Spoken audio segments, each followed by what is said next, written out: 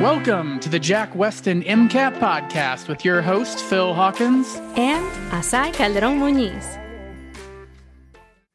Welcome, everyone. We are excited for yet another episode of the podcast. Today, we actually have a very special guest. We have Nicole with us. She's the admissions director here at Jack Weston. We are very excited to talk about kind of the admissions process, what you need to know, what you need to do, timelines, all of that in this podcast. Very excited. Something else I'm excited for, you guys, is Thanksgiving is coming up. So I don't know if you guys have any foods in particular that you normally eat around this time or traditions. I feel I see you smiling. No, I'm just thinking here. No, I'm just thinking like now's the time if the student is studying for the MCAT, might as well hit the digestive system. Like, the week of Thanksgiving, because that's all you're going to be thinking about anyway.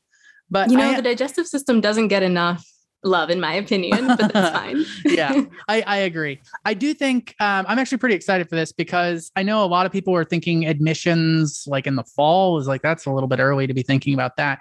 But speaking from experience, it moves way faster. And the whole admissions process is a lot more complex than I think students, at least myself, I was not really fully prepared for and ready for. And so I think it's not a bad idea to be starting to think about this early. And so kind of jumping into that makes a ton of sense. Absolutely. And with that, Nicole, why don't you go ahead and get us started? All right. Thank you both for having me today. I'm so excited to be sharing more about the admissions process. And I hope we're able to help students gain a better understanding of what that looks like and move through it a little bit more confidently. But yeah, I completely agree, Phil. Many students don't realize the complexities of the application process and the importance of starting early. And I really think it's important to emphasize that application timeline as we move forward, keeping in mind that there are several components, particularly in the primary application process, that need to be completed before you can actually submit your application. So for those students that are looking to submit early summer, looking at maybe the May, June timeline for an early application submission, I really suggest getting started with your personal statement the prior December through February, that winter really. And the biggest reason I suggest that is because, again, keeping in mind all the other moving parts of the primary application, it's important to be able to have a perfect personal statement to then move through the other parts as well. Keep in mind throughout this process, you'll also be working through the MCAT, and you'll have school, work, family, life obligations, whatever else it may be. And getting started on that personal statement early will allow you to complete that and then confidently and comfortably move into the other parts of the primary application process as well. Yeah, I know that I was like definitely running behind time personally when I was applying. And I feel like the only thing that I actually spent like kind of prepared a little bit for and spent the right amount of time was the personal statement. And I know that helped me a lot. There's a lot of like places I went and interviewed that specifically mentioned my personal statement, said that it kind of stuck out. And that's one of the reasons they invited me to come talk to them. And so like, if I had spent as much time on everything else as I had my personal statement, I feel like my application would have been like even better. But students fall into this thing of, and this isn't just during this time frame. I feel like this continues on like for a while where you're just kind of focused on like the next thing and like everything after that doesn't exist. And so like students are focused on the MCAT. They're not thinking about the personal statement, especially not thinking about secondaries. And like, that's a big chunk of time and a lot of effort goes into this. I feel like that continued to happen to me even into med school. It's like, oh, I just have an exam this week. I'm like, oh no, the boards, that's not a thing. Like that's not this month. And so it doesn't exist. So kind of learning to think ahead is a good thing to be doing, starting now, because you kind of need to be thinking like 3 or 4 steps ahead, just kind of into the future period. Yeah. Something else is, and I think we've talked about this before, and it will continue to apply, like Phil said, even through medical school. A lot of us are procrastinators. We can do well under pressure, and we have done well under pressure in undergrad. And so, we're like, oh, we can put that off, and we can put off, working on the personal statement. We can put off working on our secondaries. I can write that up really quickly. And the reality is this is not something you want to do very quickly, right? This is not something that you want to procrastinate on, not just because like you can get something decent out, right? But you're not going to get it as refined as you could. You're not going to get it to be the best representation of you holistically as you could if, let's say, you sat down one weekend and got a whole lot done, and then you can come back and revisit it, right? And then edit it. And every time you'll find something different that you want to adjust, a different way that maybe you want to phrase an experience. And so giving yourself that buffer of, okay, I can sit down and maybe I can get something really great done. I have the potential for something even greater. And you guys have heard me say this a lot of times, I think at this point, it's about like progression, not perfection. Having that buffer time allows you to reach a point of darn near perfection when you're submitting these apps. And that's really what you want, right? That best representation of yourself.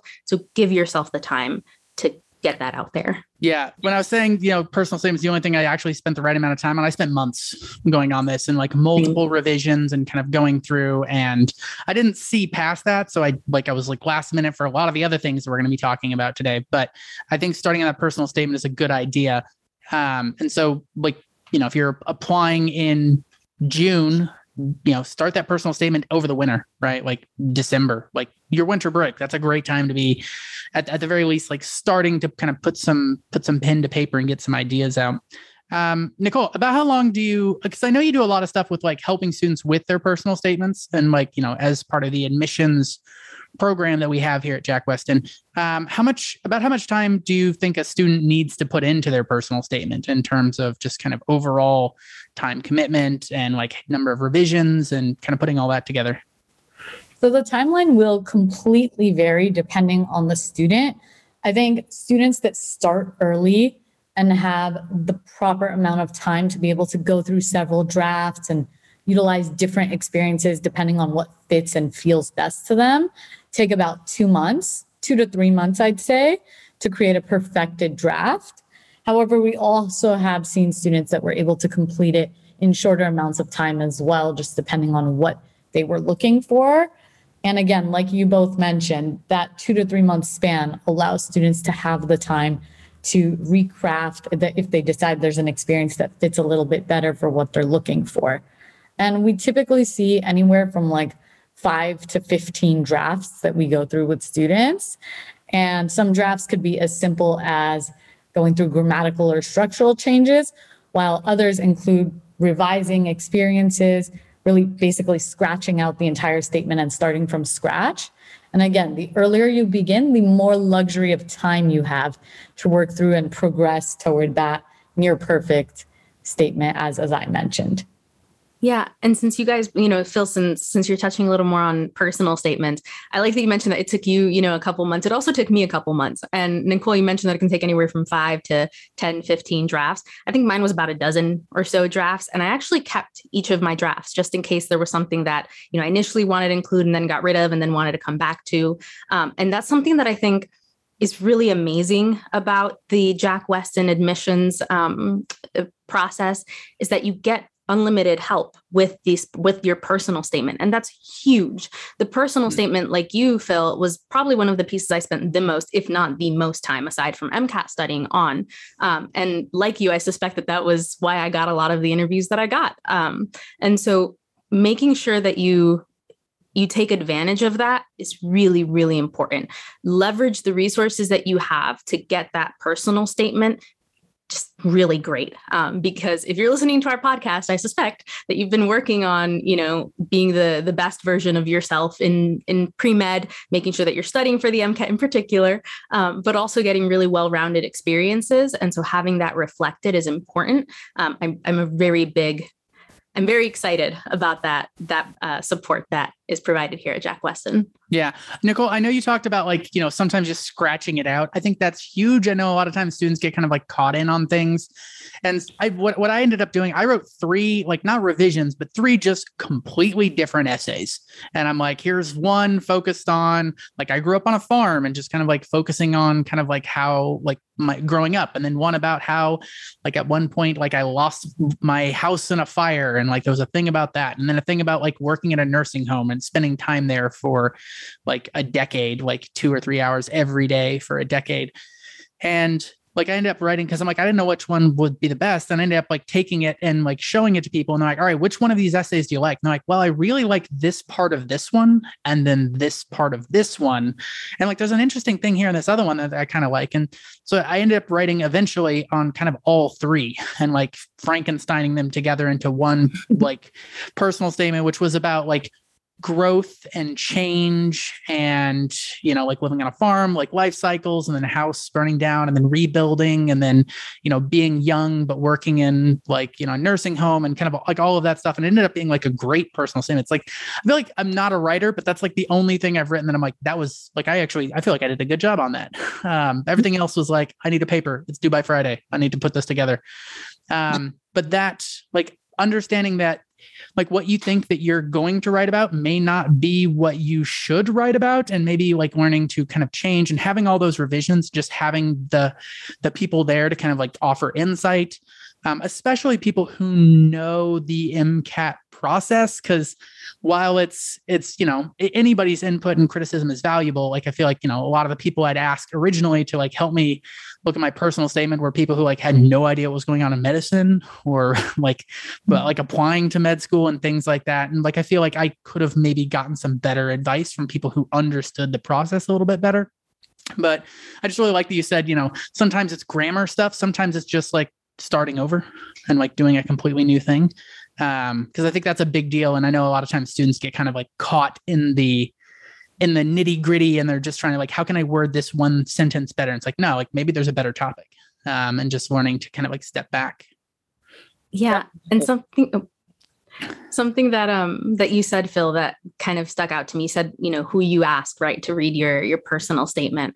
Another advantage here is that this is not, you know, someone that knows you your entire life, knows what you've been through. They know how you're trying to, or what you're trying to portray when you know, write your personal statement. And while their input is valuable, right, so is having someone not just who knows the MCAT or the med school app process, but also who, when they first start working with you, don't know you, and they get to learn who you are as they continue working with you, because then they can truly say, okay, this is how your personal statement is coming off, right? But as I know you more, I'm seeing maybe this isn't how you're trying to have it come off. And so being able to work on that, that's also really important, and something that is really easy to not think about if you're not actively looking for that. Yeah. Not to mention that if you just ask your mom, like they're going to say like, oh, it's perfect, right? No matter what you write about, they're never going to give that criticism like, oh, this is bad, you should make this better.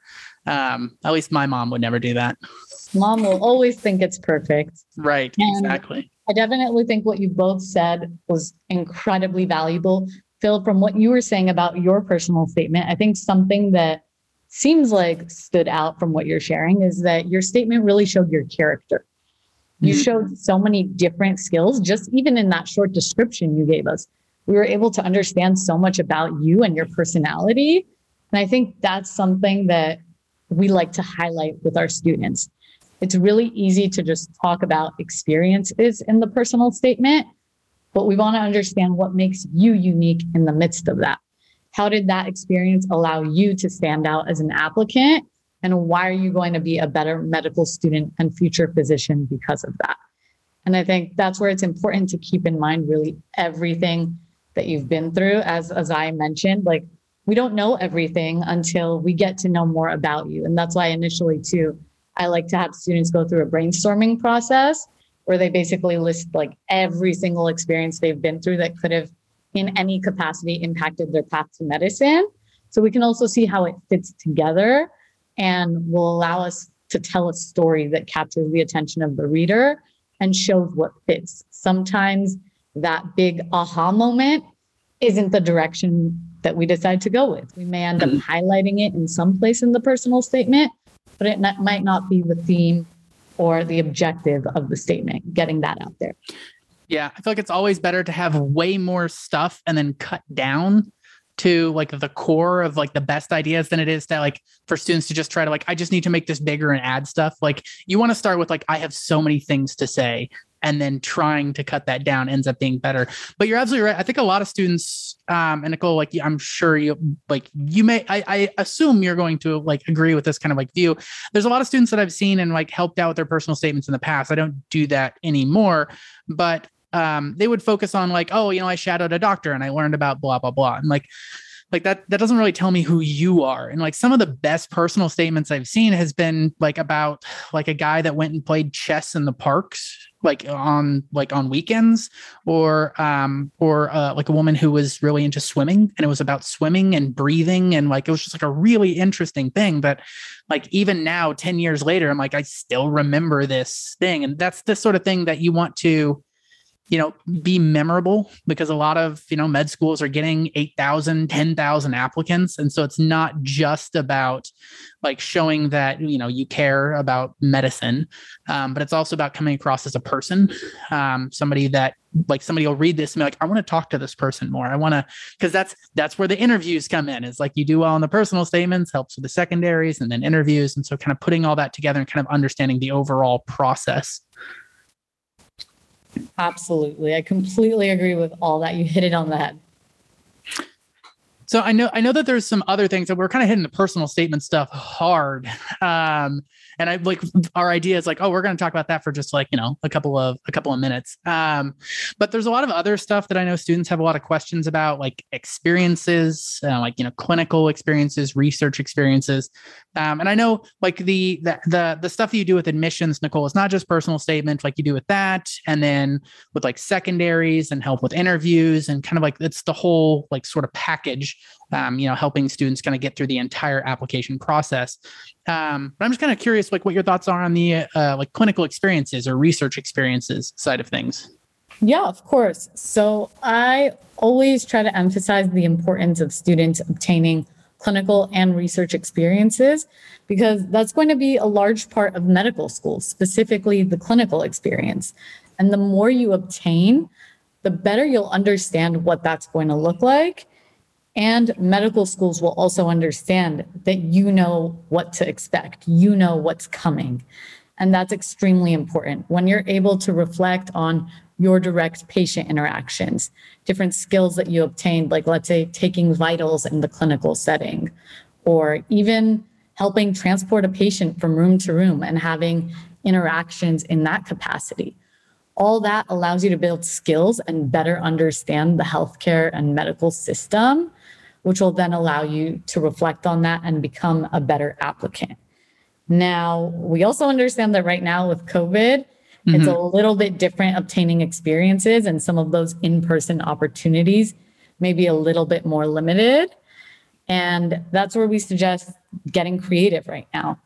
You can obtain clinical experiences in a virtual capacity. So we have some students that are doing virtual scribing, virtual shadowing. We have students that are sending letters each week to patients in senior centers, or even sending cards to those that are in hospice. And that's just a way for them to connect with patients. And sometimes that's made a huge difference for both the patients and the families. So there's different ways that you can continue to obtain clinical experiences. And of course, research is always really important as well. Research helps medicine advance. And if you're involved in it on that back end, you understand more about the changes into the field of medicine, the new innovation that occurs, the new technology that's supporting the field of medicine. And your greater depth of understanding of that, again, will make you a better applicant. It's also important to consider the schools that you're applying to and what they focus on. Some are going to be more clinically focused, some will be more focused on research, some will even be more focused on rural and serving underserved communities. And that's where I would say emphasizing work with underserved communities would be really important, whether that's volunteering at a free clinic or at a rural hospital, or even just showing that you have the desire to serve these populations through volunteering at a homeless shelter or whatever capacity it may be, but really showing your desire to help those that are less fortunate than others is important. And one final plug with the experience here is that if you are looking to apply to osteopathic schools, DO schools, it is extremely important to have exposure to osteopathic medicine. This is also going to be mentioned in your personal statement, but here in your experiences, this is where committees will understand your knowledge of osteopathic medicine. What do you know about it? Why are you drawn to it? What is it about that holistic approach that makes you want to become an osteopathic physician instead of an allopathic physician? And that's going to be huge. So always, always seek to obtain DO experiences if you're looking to pursue osteopathic medicine, and incorporate that not just in your experiences, but also in your personal statement. Yeah, you hit so many really important points, Nicole. And if folks were not able to, process all of that, go back, rewatch that bit and make sure that you really get that, because there's so much useful information in just that really short bit. And I have so much I want to say on this, but I'll keep it short for the sake of time.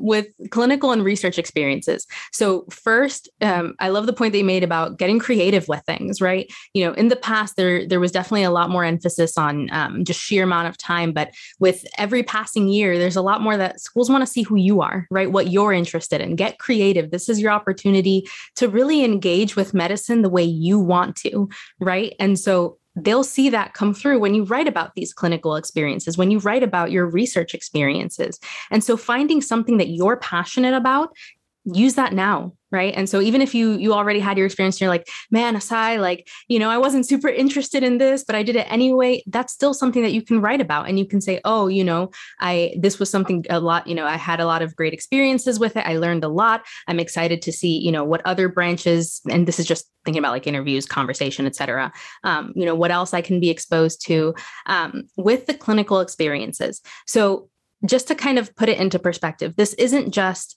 I'm a pre-med, and so I'm calling folks and I'm writing letters. This is something that even in medical school, you will have the opportunity to do. As a little bit of background, so folks by now probably know I'm in my second year of medical school. And so something that we actually do, we have this thing at my particular hospital called White Space. And so this White Space is for us to engage in clinical care and studies, however we see fit, as long as it's continuing our education and continuing patient care. And during this time, we are calling patients. We are following up on results. We are calling to check in to see how, Miss X's blood sugar is today, right? We're still engaging in this continuous clinical care, and it's not in a hospital. It's not in a clinic. And so allowing yourself to engage in these opportunities, even if they're not what you traditionally thought medicine was going to be like for you, is a really great opportunity, like Nicole said, for exposure to really understand what you're getting yourself into. And on the note of research, whatever you write down that you did research on is fair game for conversation during interviews, during the cycle. So make sure that it's something that you actually care about, right? And let's say you already did the research and it was 2 years ago and you decided you no longer wanted to do that research, which is why you stopped. Make sure that you remember what you did, right? Go back, review that if you need to, review it before writing your research experience bit in your application. So all of these are really important, things that it's really easy to forget. And there are so many moving parts to the application process. So making sure that you have a place where you keep track of all of this is really important. So if you need to, write it down, right? Have a sheet of paper, and then under clinical experiences, write down what you want to remember from this podcast in general as you continue to work with an admissions advisor like Nicole, or with, through the program. But a lot to keep in mind there.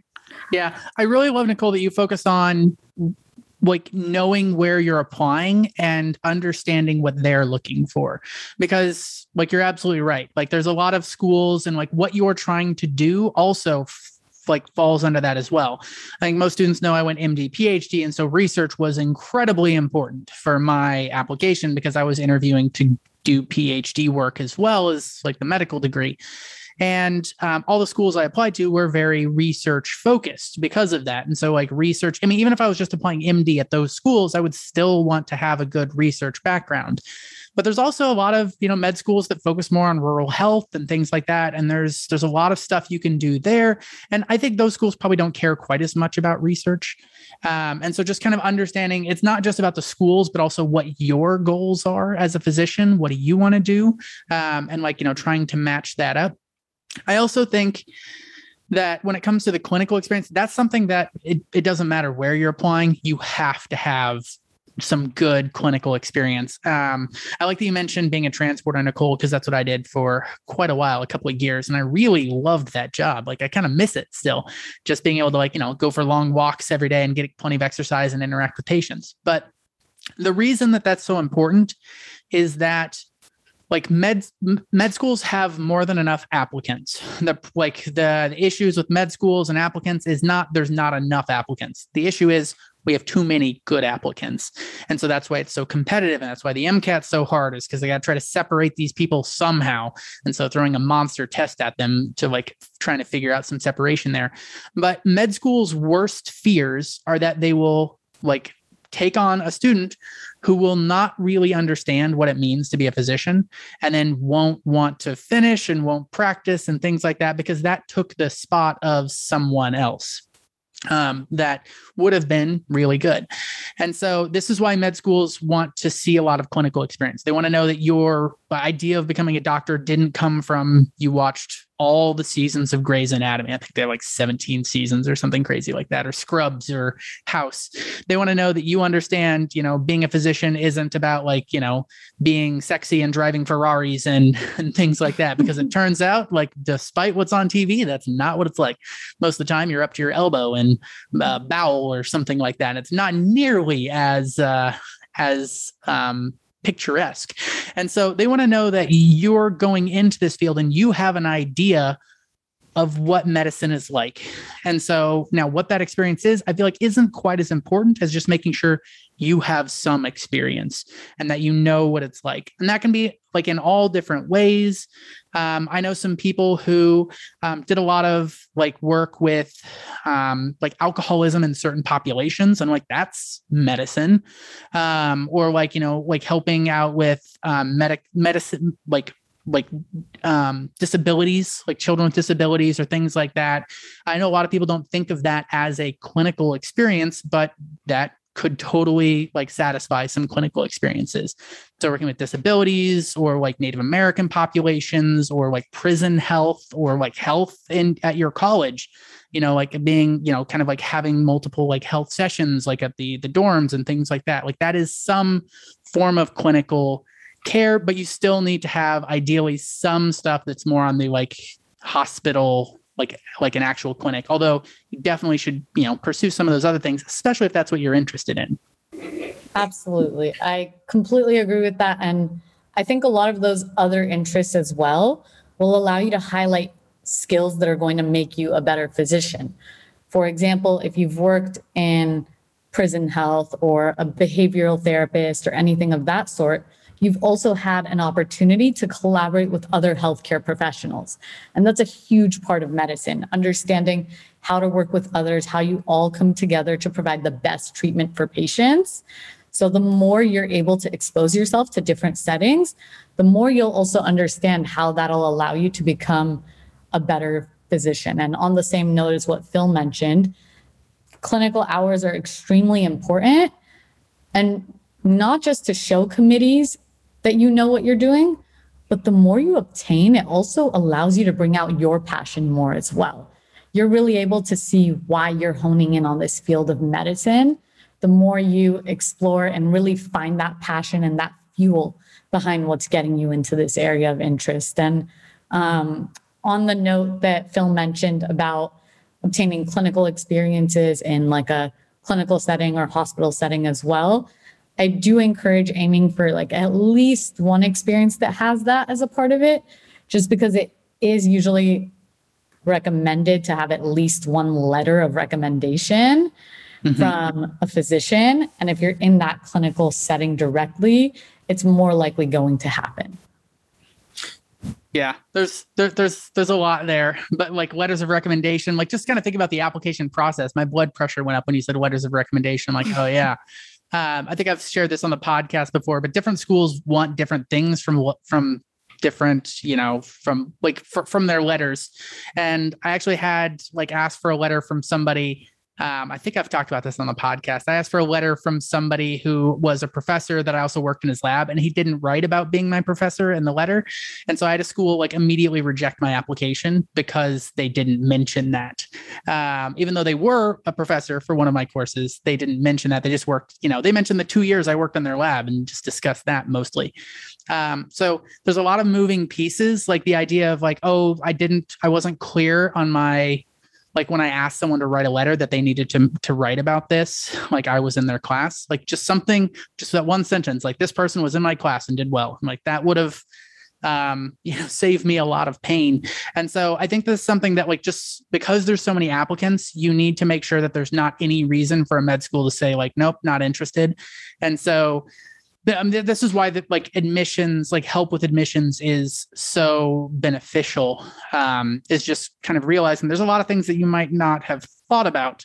And so, like, instructions for your letter writers, based on this one school that I applied to, even though I applied to tons of school, like understanding that they all have different requirements and making sure you're hitting all those requirements is like a critical thing. But yeah.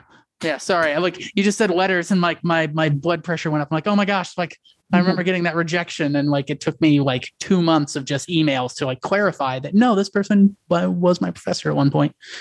Yeah, there's so much there to unpack. But this idea of like occupying dual spaces, right? So something that, as we've been talking, I really wanted to mention is that it's really easy to just put an experience into one bucket. There are some experiences that fit very well into two buckets. And so research can actually be both, depending on the type of research. So where I was doing research in the lab I was working with, I can't say preceptor anymore, my PI and the people I worked with also had clinics that they attended, that they worked at. And so I was there for some of the clinical experiences, and I was there for the most part in the lab for research. But I separated the two in my application because there were two different components, and I wanted to make sure that both of those stood out in my application. There are a lot of other experiences, like you said, Phil, working in that professor's lab, but also having them as a professor. I had someone that I had as a professor, and then I worked with them, in terms of teaching, right, for pre-meds. So making sure that any person that you have writing a letter for you, it doesn't matter if it's a requirement or not, have them write about each of the ways that they know you, because that's also going to show that you've given other occupations thought. And so they want to know why medicine specifically, right? Like, it could be something that someone just, really enjoys helping people, but then you might get the question of, well, why not social work? Right. So showing that, you've worked with someone who's also involved in social work, like you were saying, just getting in that hospital experience, seeing teams work together will also convince them more of, I know I want to do, MDDO. Right. And so all of those, having each experience fully explained, having each relationship fully explained and developed in written form is important. And speaking of written form, I think something else that is really easy to put off towards the end and do last minute are secondaries. So Nicole, what tips do you have for students on secondaries? Oh my gosh, that is a loaded one. So for those of you that may or may not know, you will submit your primary application toward the end of May, beginning of June. Ideally, you want to get your application in by the end of June at the latest, because it is a rolling admission. So the sooner you're able to get your application in, the more likely you are to advance through the later processes. So once you submit your primary application, there will be a gap of like typically 4 to 6 weeks in which you're waiting to receive your secondaries. Use that time to your benefit. Begin pre-writing your secondaries during that time, because once your primary application is verified and schools start sending secondaries to you, you're going to get dozens and dozens and dozens of essays that you have to write within a 2 to 3 week period. And the sooner you prepare these essays, the more likely you are to succeed with the secondary section. Just to give it a little bit of a breakdown, secondaries are going to be essays that are specific to that school, and each school will have different secondaries that they'll expect. You can oftentimes expect a question related to like why that specific school, why diversity, research experience, anything unique about you. There's a plethora of different questions that they can ask, and we do have access with our admission services to a lot of the questions that are asked with secondaries. And so we can help you prepare before you even receive your secondary. So once you receive your secondary and it's in your hand, you want to get it out within 2 to 3 weeks. Schools will tell you you have like a 2-month deadline. Do not follow that deadline, because again, it's a rolling admission cycle.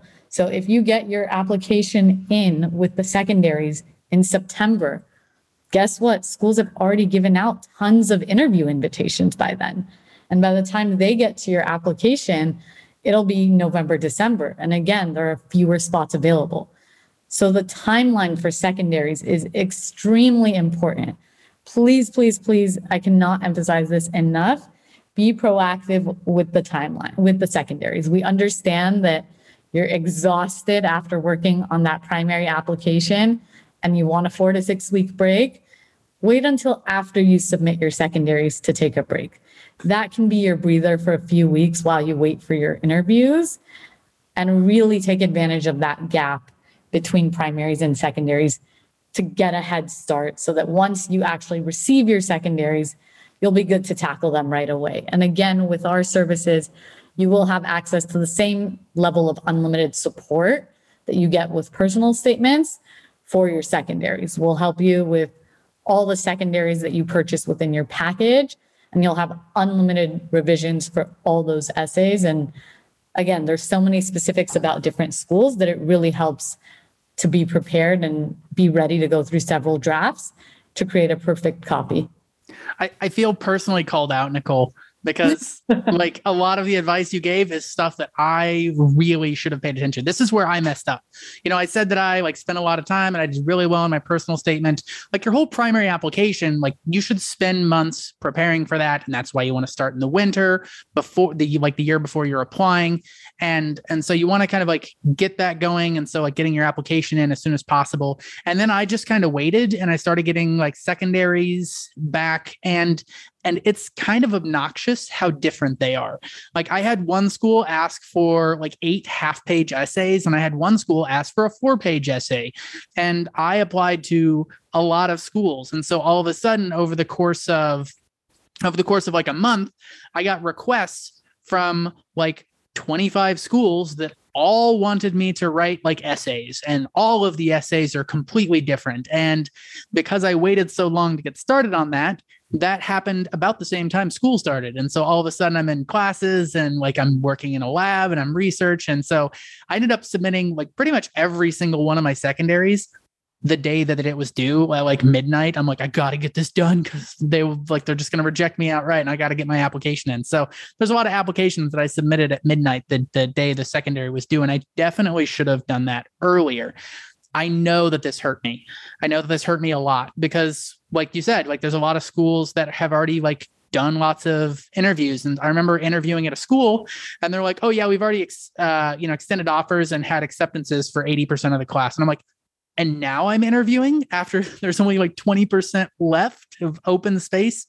And so just being aware of the system and how it works, as I know that you had a good like pre-med committee at the school you were at, but like the school I was at, we didn't have a pre-med committee at all. And so I was kind of on my own and I did not prepare well. I was also doing MD, PhD, which is also a little bit different, and the application is different. And I know, Nicole, that you do some stuff with, if schools or if students are applying in like Canada or Texas or MD, PhD, like their applications are all slightly different, even the primary applications. And so just kind of knowing what you're going to need to be doing and when, and getting that advice can be critical. But yeah, like absolutely. Like that's where I messed up. And so, Nicole, I wish what you had just said, you had said to me, like, way back in the day. And I probably would have gotten into like twice as many schools or 3 times as many, just because there's a lot of places I was interviewing at that were pretty much just full by the time I even interviewed. Yeah. I love that you mentioned that, some schools will have you do multiple mini essays. Some will have you do larger essays for the secondaries. So you mentioned that the comment I had made earlier about having like good support at my school because they had a pre-med committee. So that was primarily for the primary component of the application. And when the secondaries came along, I also tended towards waiting a little bit longer than I should have. And so that led to a little bit more scrambling than, again, it should have. There were some that I did submit the day of as well. Some of them I was able to submit beforehand because there was a lot of repetition across them. And so, you make small changes and whatnot. Something that I found really helpful was even if I didn't have the like mental bandwidth to sit down and knock a bunch out, I could still outline them. And so if you sit down and say, okay, this is a topic that I know I'm going to get a couple of schools asking about, right? Just sit down and outline it, say generally what you want to write about in there. And then on another day, you come back and you actually flesh it out. And that for me was super helpful. And it's something I still find pretty helpful, even now, like afterwards, just going ahead and making these general outlines. And then like Nicole said, as a part of, the Jack Weston services that you can purchase, there are a lot of opportunities to get that revision, get that help. And so having an outline, right, from early on allows you to make the most out of that time with, your admissions advisor. And so making sure that you have that game plan in place is important. Again, I know so many of us have a tendency towards procrastination, waiting until the last minute. Again, this is not something you want to wait until the last minute for. So even baby steps in the right direction is moving in the right direction. That's that progress idea, that progress, not perfection. But yeah, just looking back, it was so silly of me to spend months working on my personal statement and then 45 minutes on the secondary. So I got to get it out in the next 45 minutes. Otherwise they're going to throw my application in the trash.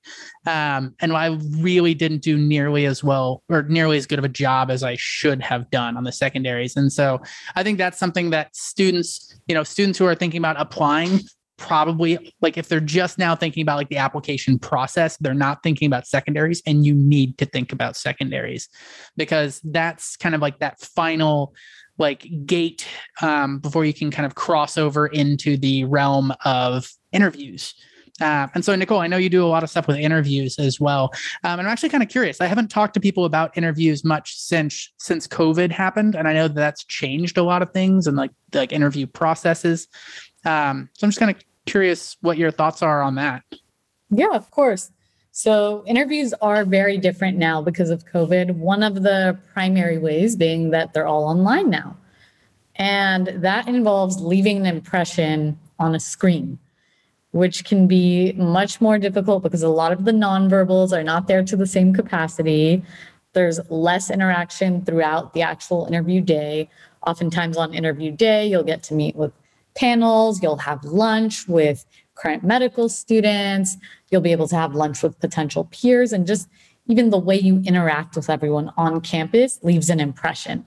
So that is a big difference in one capacity. However, on the other end, it's also giving many students the freedom to interview at more schools than usual because a lot of that added expense of flying to other cities, getting a hotel, or finding housing nearby to stay at is gone. And now students don't have to worry about that added cost and can really just focus on applying where they want to go and interviewing all across the country without that added potential of debt, really. Yeah.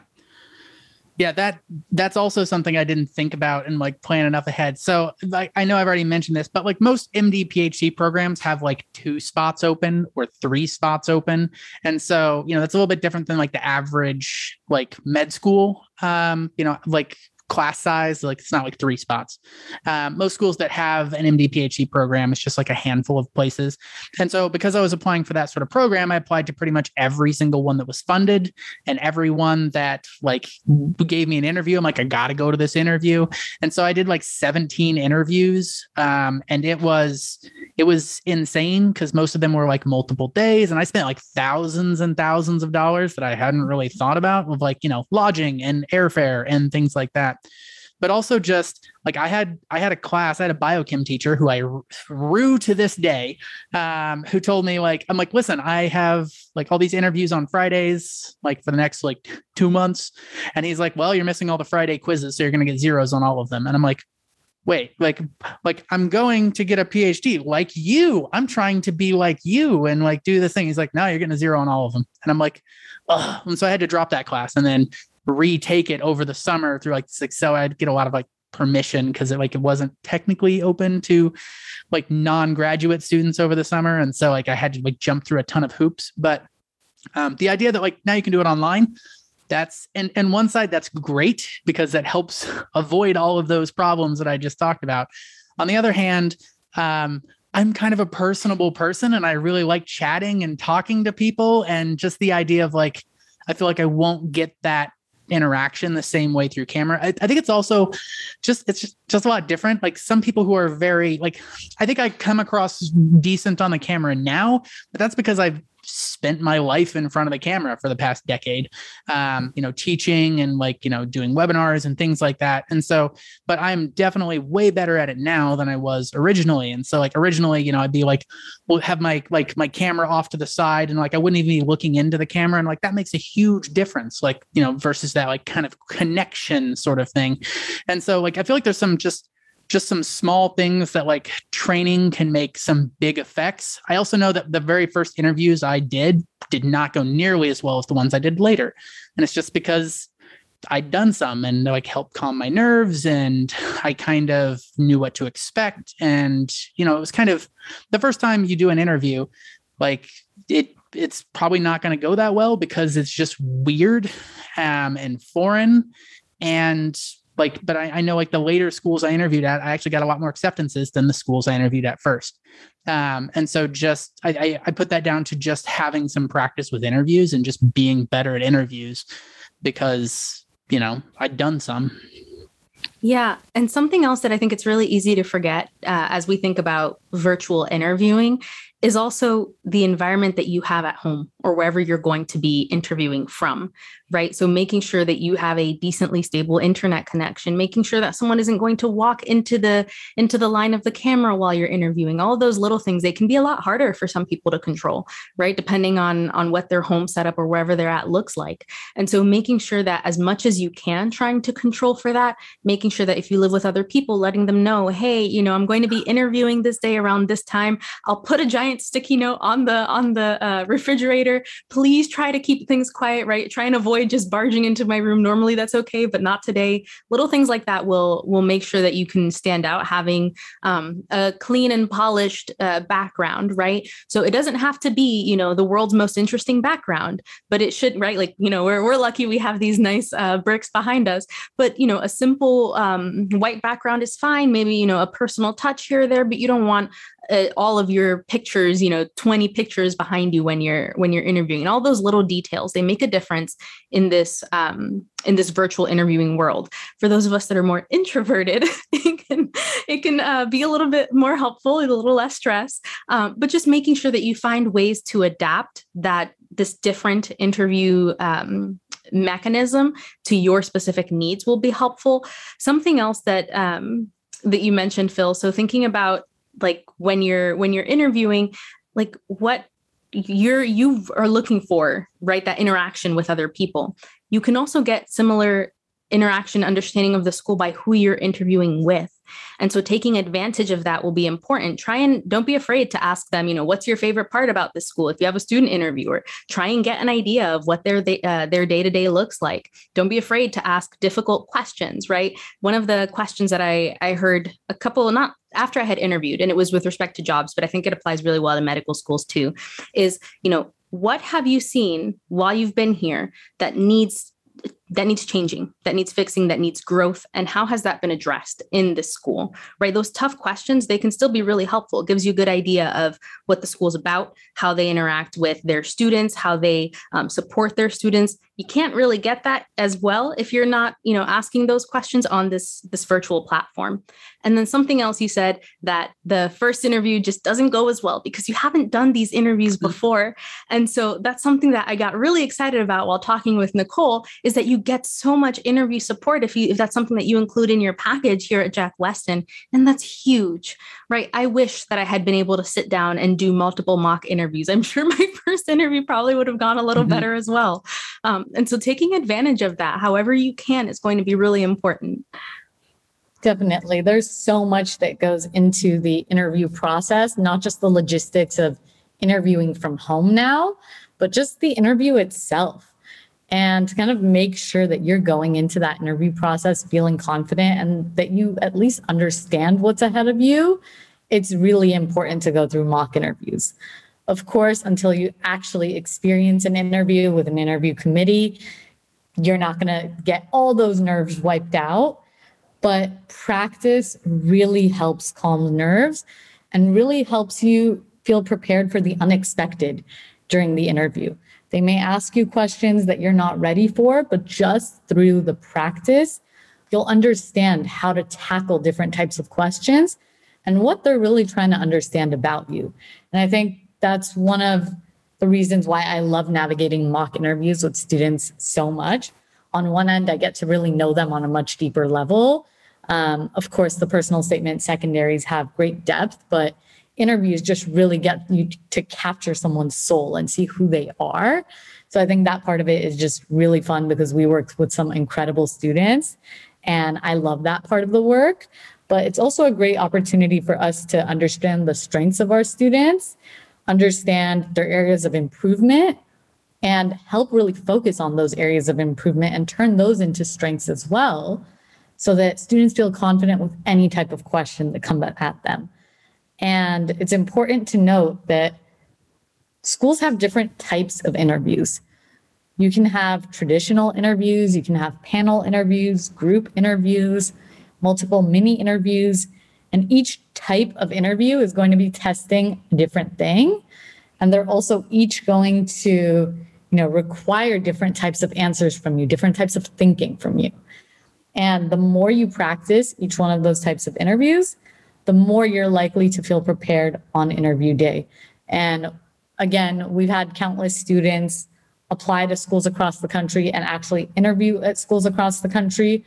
So we're able to help you get direct help for those specific medical schools and go through mock interviews that are tailored toward the schools that you're actually applying for, so that when it comes down to it, you will feel prepared going into any interview, whether it's in August or February. And just one last thing to note with that, be careful with communicating with your peers about when they're receiving interviews to certain schools versus when you are receiving interviews. If you don't hear from a certain school until November, December, that's okay. It is later in the cycle, but you can still get an interview. Mm-hmm. It is not the end of the game.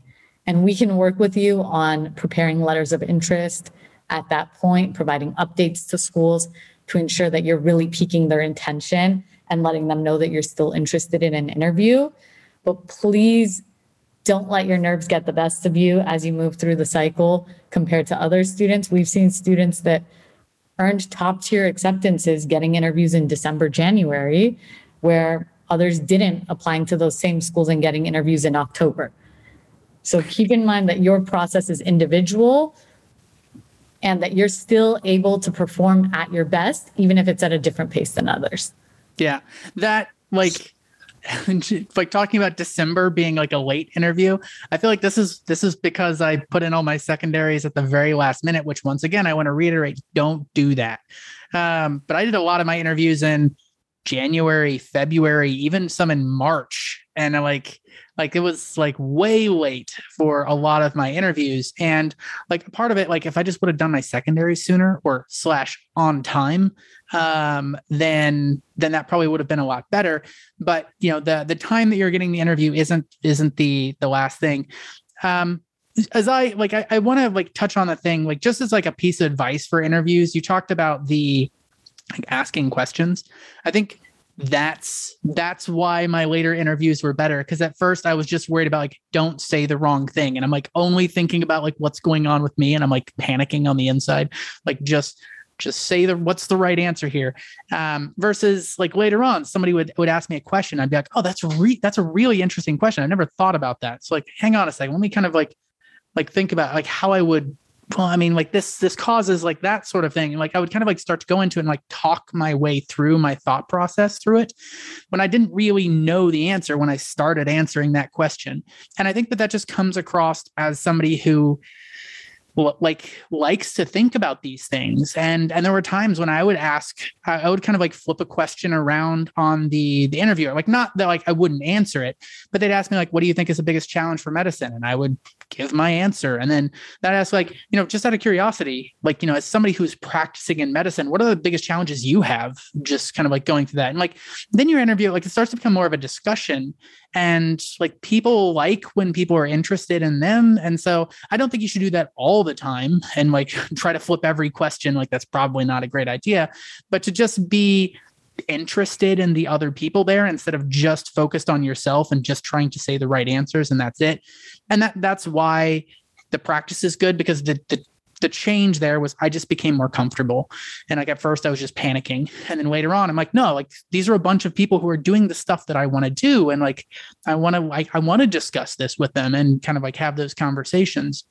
And that's why all the practice interviews. Nicole, I didn't know that you guys did stuff kind of like focused on specific schools and like their interview process and like, kind of helping out that, because that's also a big one. I've had a lot of schools I did had like some similar questions, but there were some that were like very different. And it's just kind of like wow, like I had never seen this question, even though I've done a dozen interviews at this point. Like this is something a little bit different. And so I think that's like, there's a lot of good insight to be gained there. And just kind of like, if you can, being able to think ahead about what you would say in that scenario definitely doesn't hurt. Yeah. Phil, so you touched on a couple things that I was itching to say. Yeah, I can see you like physically itching to like, oh, I want to talk about this. We've recorded too many podcasts together. Yeah. That's what that tells me.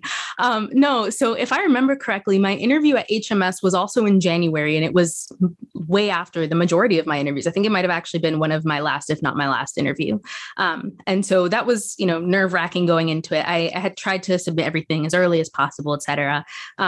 And then something else is these really are meant to be conversations. And so I want to reflect on my interview experience because I think it's one that is shared across a lot of students. And it's thinking that an interview didn't go well and not knowing where you stand and possibly having that ultimately affect your future interviews. And so I remember when I was interviewing, we had a faculty interview and we also had I think we had like 2 faculty interviews, a student interview, something like that. And my first one was a faculty interview, and it was someone who had a very high position at the school and whatnot. And I if you had asked me, and I did talk to my parents afterwards, if you had asked me right after I had that interview and in the weeks, months following, I would have told you that interview went awful. It turned into a conversation. I remember them asking me about some random paper that had been written decades ago. And I was like, no, I have not read that. And their response was, that's your homework to go read that paper. I was like, what? Okay. I'm not even going to school here yet, and you're already giving me homework? Exactly. And so I really thought that interview didn't go well. And then my student interview, it's a very different flavor. They're trying to get to know you as a person and whatnot. They had asked me something about kindergarten. I was like, what? Where is this coming from? And I remember I just kind of laughed it off. I was like, well, I don't really exactly remember much about kindergarten, just being, myself and one. And I really thought that didn't go well because it hadn't gone like the other interviews had gone. And those had been more conversational. Right. And so, that wasn't, I'm here. So obviously that I did not bomb those interviews, but had I had, that type of interview at the beginning of my cycle, it would have been very nerve-wracking going into future interviews, because then I would have been like, okay, I don't know what I'm doing. Right. And so that's where having that additional, mock interview practice and having to practice with different types of interviews can also be really helpful, because each interviewer is going to have their own style. Right. And so making sure that you're ready for when those unexpected moments and experiences inevitably happen is really important. And then as you're going through, right, just like Phil said, it's a conversation. And so a lot of the interviewers will ask you at the end, oh, what questions do you have for me? Do you have any questions for me? And that's an opportunity to really turn that last bit into a conversation if you still have time to. It's going to make you more memorable. You're going to have more to go off of when you're deciding between schools. And one of the best pieces of advice that I got when I was starting my cycle was, yes, the school's interviewing you, but you're also interviewing the school. You want to figure out if you can spend the at least next 4 years there and still be a good version of yourself and still grow the way you want to. And so I think recognizing that you're not entirely powerless in these situations, you also have some degree of autonomy in deciding, like, is this what I want? Can also take some of the anxiety off of these otherwise very nerve-wracking interviews. Yeah, I love that. Like, you're interviewing the places as well, because there were a couple of schools that, like, on paper, I'm like, I'm super excited to go here. And then I visited the school and I'm like, I don't think this is a good fit for what I want to be. And not that this is a bad medical school. It's a great medical school, but looking at what I want to do with my career, this really isn't the best fit for me. And so I think that there is some value to that as well. Now I know like if I'd only gotten into that school, I would have been like, all right, that's where I'm going. But luckily, like though that helps you kind of understand it. So if you get to the point where you can start to make decisions on like where exactly you want to go to, interviews are incredibly useful for that.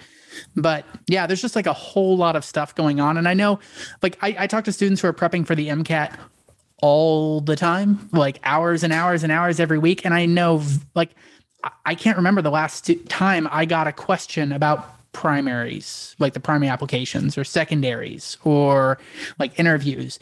And these are things that people should be thinking about, which is why we wanted to do this kind of episode. I know this is an MCAT podcast, but you should be thinking about these things. And so like, that's why we invited Nicole, and it's like super awesome to have you, Nicole.